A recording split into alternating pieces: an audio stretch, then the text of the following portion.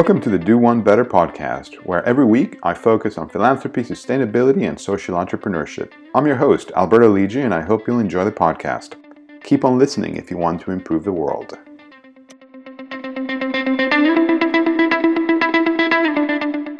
I am here with James Turner today, who is the Chief Executive of the Sutton Trust, and previously was the Deputy Chief Executive of the Education Endowment Foundation, which is a sister charity to the Sutton Trust. So he's been involved with the Sutton Trust for quite a while in different capacities. And he's also a trustee of the Brilliant Club and the Center for Homelessness Impact. So, James, welcome on board. Tell us a little bit about yourself and the Sutton Trust. Yeah, well, thank you, Alberto, and great to be part of the podcast. Yeah, so as you said, I've been in the sort of Sutton Trust family of charities and foundations for some time. So actually started my journey here back in 2004, 2005, working on the research and the policy side of the Trust work. And I've been lucky enough, I guess, to be part of the Trust as it has grown from an organisation of 3 or 4 people to a much bigger organisation now, and along the way was privileged enough to set up with a number of other people, the Education Endowment Foundation, the sister foundation you mentioned, which is really at the vanguard of the what works approach here in the UK. So how we can become a bit more sophisticated about measuring impact, particularly in terms of sort of educational projects and school improvement. Yeah. So I was there at the start of that, as you said, number 2 for 4 years there, and this is, I think, week 3 or week 4 of coming back to where I started, the Sutton Trust, as its CEO. So a long association with the Trust and with education and philanthropy in the UK, but a lot has changed in those sort of 14, 15 years. I can imagine. And the Sutton Trust, so it was founded over 20 years ago, back in 97. It's really focused on improving social mobility in the UK. You have a really robust and wide-ranging portfolio of programs, and I know in terms of age ranges, anything from early years through school, college, university, and even workplace, trying to fight inequality. And tell us a little bit about the Sutton Trust and the work. Yeah, sure. So the Trust journey itself is quite interesting. So as you said, we were founded in actually 97, so just over 20 years old, by the philanthropist Peter Lample, who remains our chairman and heavily engaged in the work of the Trust. And essentially, the journey the Trust has been on is from that being a vehicle for Peter's philanthropic giving back in the day. He's given, in excess of £50 million to the Trust over the years. But now we have a much more sort of diversified model. So the nature of the Trust has changed, but I think the focus on education and social mobility has remained constant. And as you say, our work goes all the way through from the early years up to sort of access to the workplace and access to jobs. I think what's different about the Trust than the many other sort of foundations and charities out there is this combination of research and policy work alongside practical programmatic work, which we've found to be a really good combination, in that the practical work really means we sort of understand the issues facing young people are interested in, and it gives us a real credibility with policymakers. And likewise, the research and policy work really informs what we do practically, but it's also a way of having bigger impact. We maybe reach 4, 5, 6,000 students a year, young people a year, but obviously through policy and through working with governments and other commissioners of services, we can have a much bigger impact. So we're particularly interested in social mobility at the high end, I guess. Okay. Who are the future leaders in our society, who are taking the top jobs, the most sort of prestigious and influential jobs, not because we don't think it's important to look at education inequality and social mobility further down the chain, but we think the people in that strata of our society just have such a big impact. It really matters that they are representative of society at large and shouldn't just be the well-off and affluent. 2 observations, I guess. One is the Sutton Trust doesn't shy away from nudging policy forward and nudging policymakers. I think the research that you come up with, sometimes in conjunction with the London School of Economics and other really great institutions, is not only thought-provoking, but I think it probably sort of gets politicians' attention quite a bit, doesn't it? Yeah, it does, absolutely. And I think there needs to be a sort of a depth and a substance and a quality to our research, which has always been really important to the Trust. But we also need to get that research out there, get it in the papers, because that does influence, it opens doors for us in terms of advocating policy positions, but it also, as you say, gets politicians and other decision makers interested. And we've never been afraid to sort of, ruffle feathers and, where necessary, be controversial or provocative. Often say, we don't have all the answers, but this is an issue that we all need to collectively work together. I mean, when I started at the Trust, the word social mobility or the phrase social mobility was a fairly sort of technical word from the sort of world of academia, and it's only really since I think it was the 2004-2005 election, there was quite a lot of talk about the importance of social mobility, and it's really become lots of government strategies, documents, press releases now refer to that term. It almost suffers from being used too much, I think, but it's evidence of how the debate's moved on. The other observation I had is also in terms of your focus on the intergenerational component. When I wear my hat in the sort of developing world, the intergenerational transfer of poverty is a big topic, and one that's not immediately evident. But you tackle that also, and you say, intergenerational mobility is something that we need to be aware of, the hurdles that sort of manifest themselves over generations. Yeah, no, that's right. I mean, one of the difficulties of sort of dealing with social mobility is it's hard to know how socially mobile the young people of today are going to be. I mean, we look at intermediate markers around, educational performance, which sort of jobs they're going on into, and that gives us a sense of how mobile they're going to be. But obviously, it's only by looking historically that you see the sort of pattern on social mobility, and there is some evidence that social mobility in the UK, along with some other developed countries, has sort of declined, and that's one of the sort of driving forces behind what we do. Now, some of that evidence, other people have different opinions on, but I think there's a consensus that social mobility is not as high as it should be. It's not as high as it is in other countries, and education is a key driver for that. And that works across generations. What your parents do, how much they earn, what occupation they have, unfortunately still has a big bearing on what the children go on to do. And it's weakening that link, I think, that we're interested in. How does the UK stack up to the rest of the European Union, the rest of the developed world? There's some research you've done back in 2005, I think, with the LSE, with the London School of Economics, which looked at sort of comparative analysis between UK and other countries. Where are we? What's the state of affairs here in the UK? Yeah, well, that research that you mentioned going back to 2005 from the LSE, that showed that social mobility was low in this country compared to other countries, particularly Scandinavian countries, but I think it also looked at places like Canada, for example. And it also showed, so we were low. We were low alongside America. I think the US also suffers with a sort of social mobility or an income mobility problem. But what was different from some of the other countries that research showed was that there was this evidence of this decline, so that students or young people born in the 1950s, were more mobile than maybe those born in the 1970s. He went to sort of school in the 70s and 80s. So that was a big, there was obviously people generally think things are improving. Sure.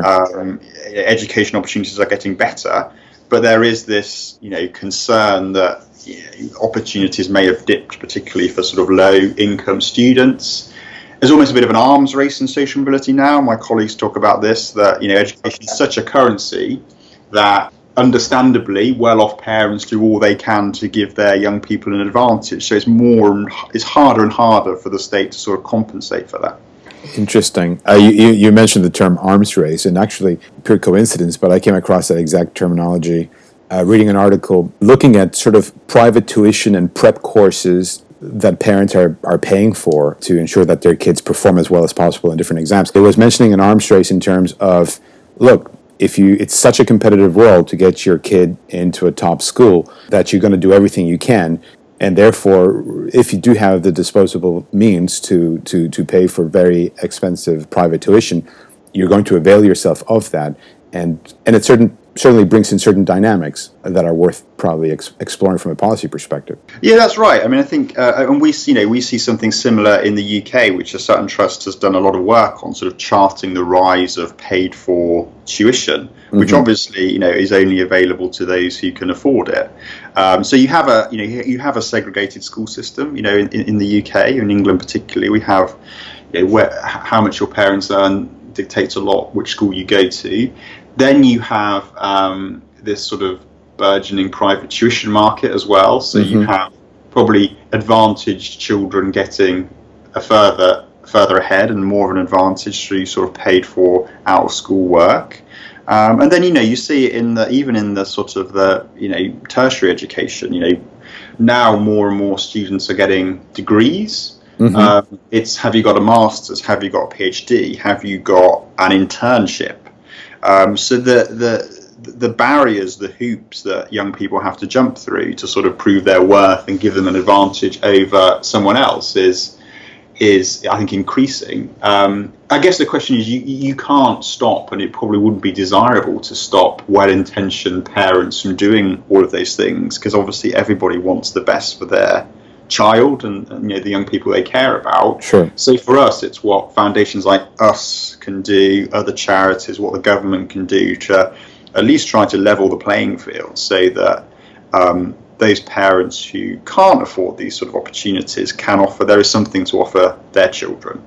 And so specifically on tuition, for example, we've talked about a voucher scheme or something in order to allow less well-off parents to sort of pay for the things that well-off parents pay for.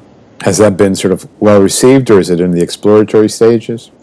It's in the exploratory stages at present, I think. I mean, obviously, school budgets are tight. The financial climate is very tight here in the UK. Though we do have the People Premium in England, which is this amount of money that every school receives for a disadvantaged young person, and that's a good step forward. There's a question about how that is used, but that could be used for extra tuition. It could be used in a very tailored way to help disadvantaged children, and not just the disadvantaged children who are struggling with literacy and numeracy, but also the very able disadvantaged young people who probably need that extra opportunity or that extra bit of support in order to get A's and A stars in their exams or go on to top universities.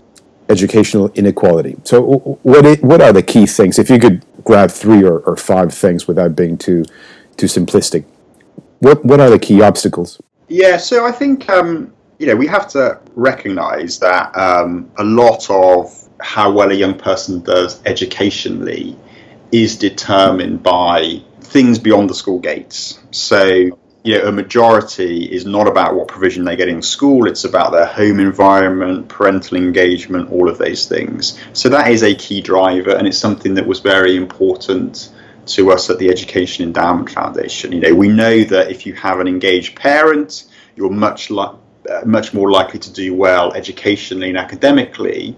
The conundrum is, how do you get parents to be engaged? What policy levers do you pull? How do you make sure those sort of initiatives and programs don't just appeal to those who are doing these things anyway? So that's a big part, I think, of the equation and what we need to think about. I mean, for the young people we are particularly interested in at the Trust, which are these low, moderate income, but young people with huge sort of potential. It's a combination of aspirations, attainment, but also, I guess, advice and guidance about the appropriate next steps to take. They're all obstacles that they face. So without a doubt, if you look at the leading universities here in the UK, there's a huge effort, there's a lot of goodwill to try and get more students from disadvantaged backgrounds into those universities. But obviously, people need to be able to cope with the academic course. And so the lower academic attainment of young people from poorer backgrounds is a big issue. Now, that we don't think is because those young people don't have that academic potential. It's just they haven't had the same chances to realise it. So a big part of what we're trying to do in the UK, in the school system, of course, is make sure that young people from disadvantaged backgrounds do really well in school. Right. Academics are absolutely key for making social mobility happen. However, we also know that even if you control for academics, you control for attainment in exams, young people from poorer backgrounds are less likely to progress to certain universities, less likely to progress into certain careers. And I think that comes down to this sort of information, advice and guidance deficit. Right. So we find that the young people we work with and their parents have really high aspirations for what they want to do, but they don't necessarily have all the nuance in terms of how they realise those aspirations. What are the next steps for them to take? So, do they understand the differences between different courses and universities? Do they realise the importance of the subject choices they're taking at A-level? There's a whole range of things around making sure these really able students are making the right, appropriate, informed choices about what they do next. So even if you set aside academic attainment and say that's not something a foundation like ours can realistically deal with, there's a lot we can do around this aspirations and advice and guidance piece, which we think makes a big difference. I noticed one of your programs is precisely about advising teachers on how best to help students apply to top universities. Yeah, absolutely. So, day in, day out, it's obviously teachers who have the most contact with the young people we're interested in. So the advice and guidance they give is crucial, and understandably, you're a busy teacher, you're teaching your subject. It's very hard to keep up to speed with, what the latest is in terms of university access, where, which courses are best, how best to write a personal statement, all of those things. But if we can influence and reach one teacher, obviously that has a huge sort of multiplier effect in terms of the young people they're going to help and support over the next year, 2 years or so. Again, getting the right teachers, they're very busy, getting them to give up time, getting them to engage is a challenge, but it's one that we're really keen on working with over the next few years. From the admissions angle at top universities, is there a consideration given to the background of the individual, of the applicant, in terms of you have two candidates who are on paper equally able, but one possibly has had all the benefits of the private tuition that we spoke about a minute earlier, and the other one, not only have they not had that benefit, but also probably had to overcome quite a bit of adversity, whether that's in a family environment or in some other guise. Is there much effort being made by the admissions side to pay attention to these factors and to take them into account? Yeah, there's a lot of energy, effort and money which is going into this. I think that universities have got a lot better over the last 10 years or so in collecting contextual data on the students that come to them. So are they what sort of school do they come from? Were their A-level grades or their predicted A-level grades being achieved in a really challenging environment? Are they the first in their family to go to university? Were they eligible for free school meals? Which postcode do they live in? All of these things, I think, is data that universities now have at their disposal. I think one of the challenges that we put back to the university sector is how they are using this. Okay. Because it's not consistent and it's not always transparent. So some universities absolutely would make a different offer to a young person based on contextual factors. So they would say, you come from this particular socioeconomic background, you live in this particular area, you're doing really well in a challenging school environment. So rather than it being 3 A's or whatever to get into our course, we're going to allow you to come in on an A and 2 B's or something like that. Recognizing that there's that pent up potential in these young people. For other universities, it's more just a flag. They flag that this young person comes from a sort of an underrepresented background, but exactly how that information is used, is not clear. And other universities are very clear that they're not going to make lower offers. They can't make lower offers. Young people, regardless of their background, need to reach the same academic threshold, and that's the way it is. So we're pushing for more openness on this, more transparency on this, and ultimately we would like to see more contextual offers, because we can do as much as we're doing as foundations, lots of other charities working in this space as well, but we're competing against huge educational disadvantage in the system. So unless we do something at admission stage, I think what we can do in terms of transforming the makeup of top universities will always be limited. And I guess, at any rate, irrespective of any of this, you still have to have that individual, that young adult, submitting the application, and I imagine they don't always do. Yeah, no, that's a big, that's a big issue, and universities and us, are doing a lot to try to help young people understand that, leading universities are places where people like them can fit in and do well, and a lot has been done on that over the years. Places like Oxford and Cambridge still have a big challenge just because it is so ingrained in the sort of English psyche about what it means to go to Oxbridge, and we've surveyed teachers and parents and pupils about this, and their perceptions are often out of date. They think there are more privately educated young people at those institutions than there are in reality. Right. Some teachers are reluctant to advise their brightest students to go to these universities because of fears they won't fit in. Right. So there's quite a lot we need to get over in order, as you say, Alberto, to get those young people to apply in the first place. Our experience is that those students from the sort of backgrounds we're interested in, when they get into these top universities, they tend to do just as well as their peers. They sort of thrive in those environments. It can be overwhelming going to an Oxford or Cambridge college if you've come from a sort of inner city state school. Mm-hmm. So I think the more we can do to prepare them for that before they go there. But also, I think universities are much more attuned to supporting young people from low-income backgrounds when they are at university. So I think things are changing, but it is, it is a big culture shock.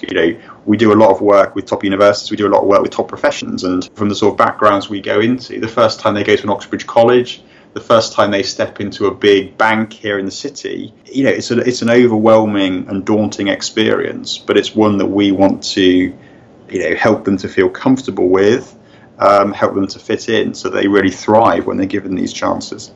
That's interesting. How are you and how's the Trust working with professional bodies, whether that's in law or finance, or how are you trying to improve access into the professions? Yeah, it's been an interesting evolution for the Trust, because I think when we started off, we were, you have to start somewhere. So our focus was on, let's get them into a top university and hopefully everything else will follow. But we know that that's not necessarily the case. Mm-hmm. So over the years, we have a big program, for example, called Pathways to Law, which has been very successful.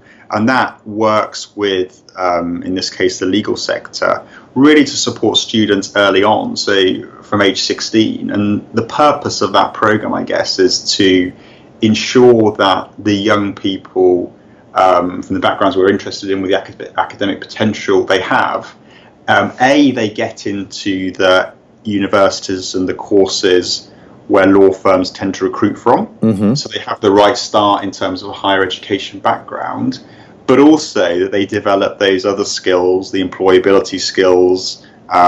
They get over some of the concerns they may have about being overwhelmed or daunted about working in a city firm, whatever it might be.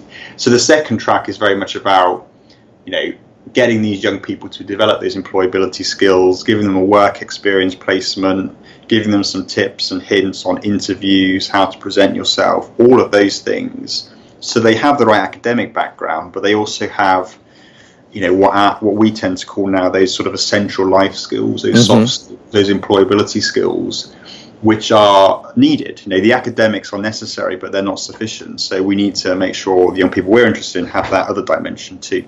And the employability piece is key. I see that in a lot of different foundations and charities, and even when I was at the Duke of Edinburgh's award, these life skills, and the reality is you do have many young people coming out of school who would struggle to do well in an interview with some of the basic standards, I guess, that you would expect in a professional setting. Yeah, and they're absolutely right. And then there's a debate about the extent to which city firms, employers, graduate recruiters or whatever should recognise that not all young people come from the same starting point, and are we trying to impose sort of middle class values and expectations on young people?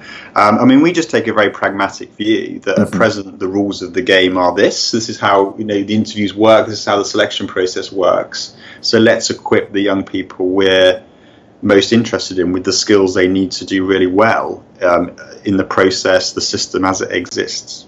If we go to the other extreme of this spectrum, when you and I first met, it was around the context of early years, early childhood education, early childhood development, an area very close to my heart. How are we here in the UK set to provide very strong environment for children to thrive in the early years? Well, again, the sort of the social mobility, the education inequality sets in early, unfortunately, as you know, as well as me, Alberto. So, the work we did at the Sutton Trust, there's other people who have done similar work, showed that age 4, children from disadvantaged families are almost a year behind their peers. So even before they start school, there is this big gap in terms of development, in terms of vocabulary, in terms of many other factors. And obviously schools then are constantly trying to address that. And actually in the system, unfortunately, those gaps tend to widen rather than close. So the issue is there right at the start. And so the importance of trying to intervene early, is crucial. Sutton Trust has tended to focus on parental engagement, as a particular driver, which I mentioned before. Sure. Also, early language is key to opening up opportunities. What we're worried about at present is just the infrastructure in England to support that. Some work we did, I think it was last year, showed that as many as 1,000 of the Sure Start centres in England have closed since 2010. Now, Sure Start centres were the sort of the focus of support, particularly for disadvantaged parents and young children in an area. And if those centres go, where are those families accessing support preschool? Now, there's some really innovative, interesting models that have sprung up, but without that focus and the sort of investment that Sure Start represented, there is just a concern about, are families going to fall through the net? Is the provision high quality? Is it consistent across the country? Yeah. So one of the things that we're keen on is trying to get more investment in this space. And the quality piece is key, isn't it? I mean, it's not just about having a building where kids can go to, but actually having high quality teaching, high quality provision of caregivers is key, isn't it? Yeah, that's right. There's some good evidence around, how in an ideal world you'd have a more highly qualified early years workforce, and for some experts, very eminent people in this area, that's a real priority. Is can we get more graduates, for example, into early years, which is very rare at present. For others, it's about, we have a workforce, it's probably not going to change. So how do we provide them with the training and the support to do the best possible job? But you're absolutely right. I think a lot of early years provision tends to focus sort of on the childcare aspect as opposed to the sort of education aspect. And it's the quality of that education that is the driver of social mobility, not just the fact that these young people are being looked after. Interesting, very interesting. At the Sutton Trust, besides having a broad and robust portfolio of offerings and interventions, but how do you figure out which ones are working, which ones are not, which ones to underscore and drive forward, and which ones possibly to call it a day? How do you go about impact measurement and understanding the value that your programs and projects are providing?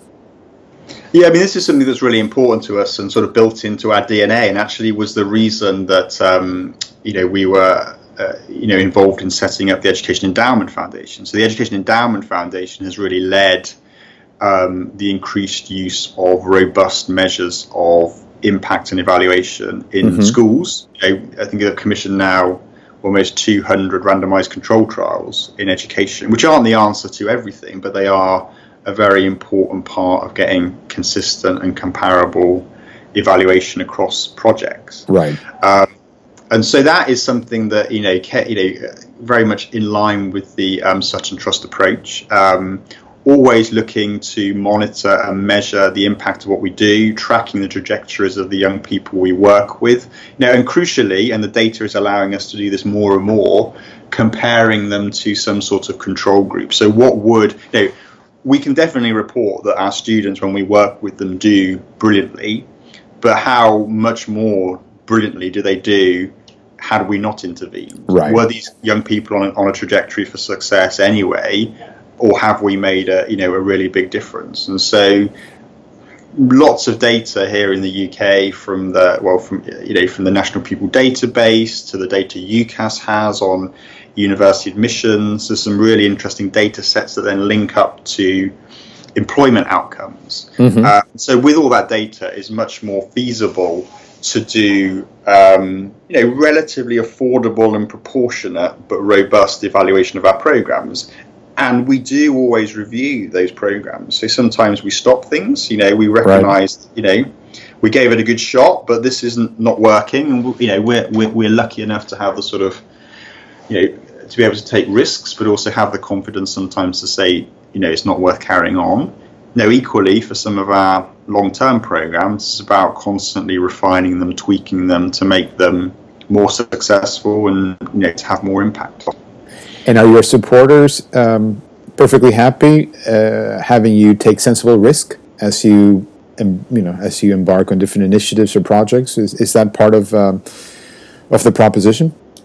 Yeah, absolutely. We're lucky enough to have a range of supporters, individuals, foundations, corporates that sort of buy into what we're trying to do, not just the sort of the mission, but also the approach. And I think some of the more sophisticated funders in all sorts of spheres, but in education particularly, recognise that if you take a really serious look at projects, there are going to be some times when things don't work as you planned or you expected, and so it's much better to review than to carry on. Sure. I think a lot of poor quality evaluation, just sort of pre and post questionnaires, that sort of thing, always comes up with positive results. But actually, the harder you look at something and the more robustly you look at something, the more likely you are to find issues, problems you need to address. And we're lucky enough to have funders who appreciate that and give us the freedom to change.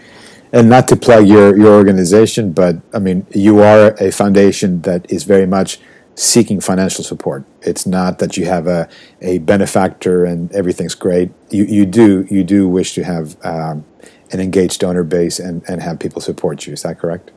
Yeah, no, that's absolutely right. So, we're lucky enough to have some good supporters. We haven't got an endowment, so we know we have to fundraise for everything we do. We know we're lucky to have, Peter Lampel as one of our big supporters, and as I said at the beginning, really engaged and has given, lots of money to us in the past. But absolutely right, we're looking for partnerships. We want to do more.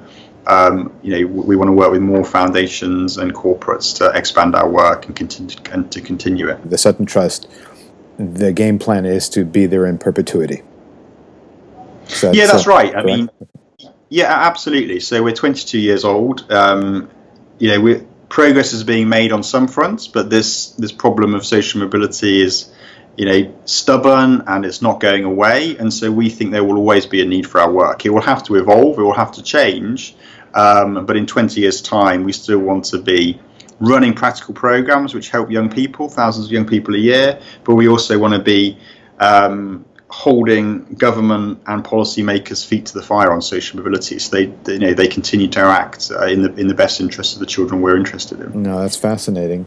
Now, I know in the UK you are pretty much the gold standard for looking at issues in social mobility. It's difficult to read in the papers about research that's come up on this topic that doesn't have the Sutton Trust fingerprints on it. It's really interesting.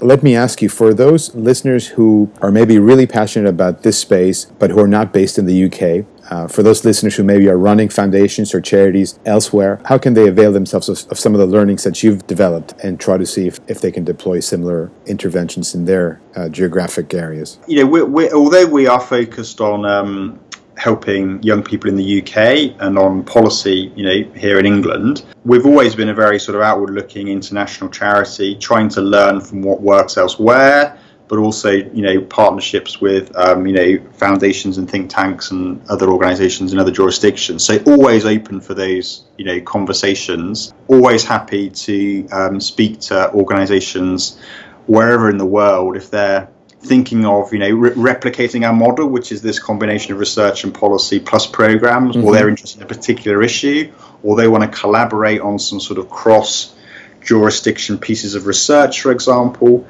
we're always open to that, and there's lots of examples of us working in that way in the past. Do you want to give me one? Tell me a little bit about some of the collaborative relationships you have with other foundations. We've had a long-standing relationship, for example, with the Carnegie Foundation in New York. Okay. It's been on a series of sort of policy and research pieces looking at issues around social mobility, issues around university access, but also issues around, school performance and what similarities and differences there are between the US and the UK in terms of inequality, pre-16.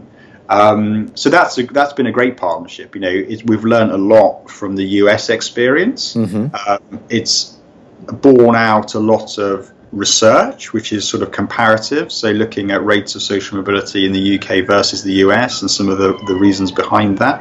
And we've worked with a number of foundations in Australia and Canada as well. So always have that view on what's beyond the British Isles and what we should be learning from other countries.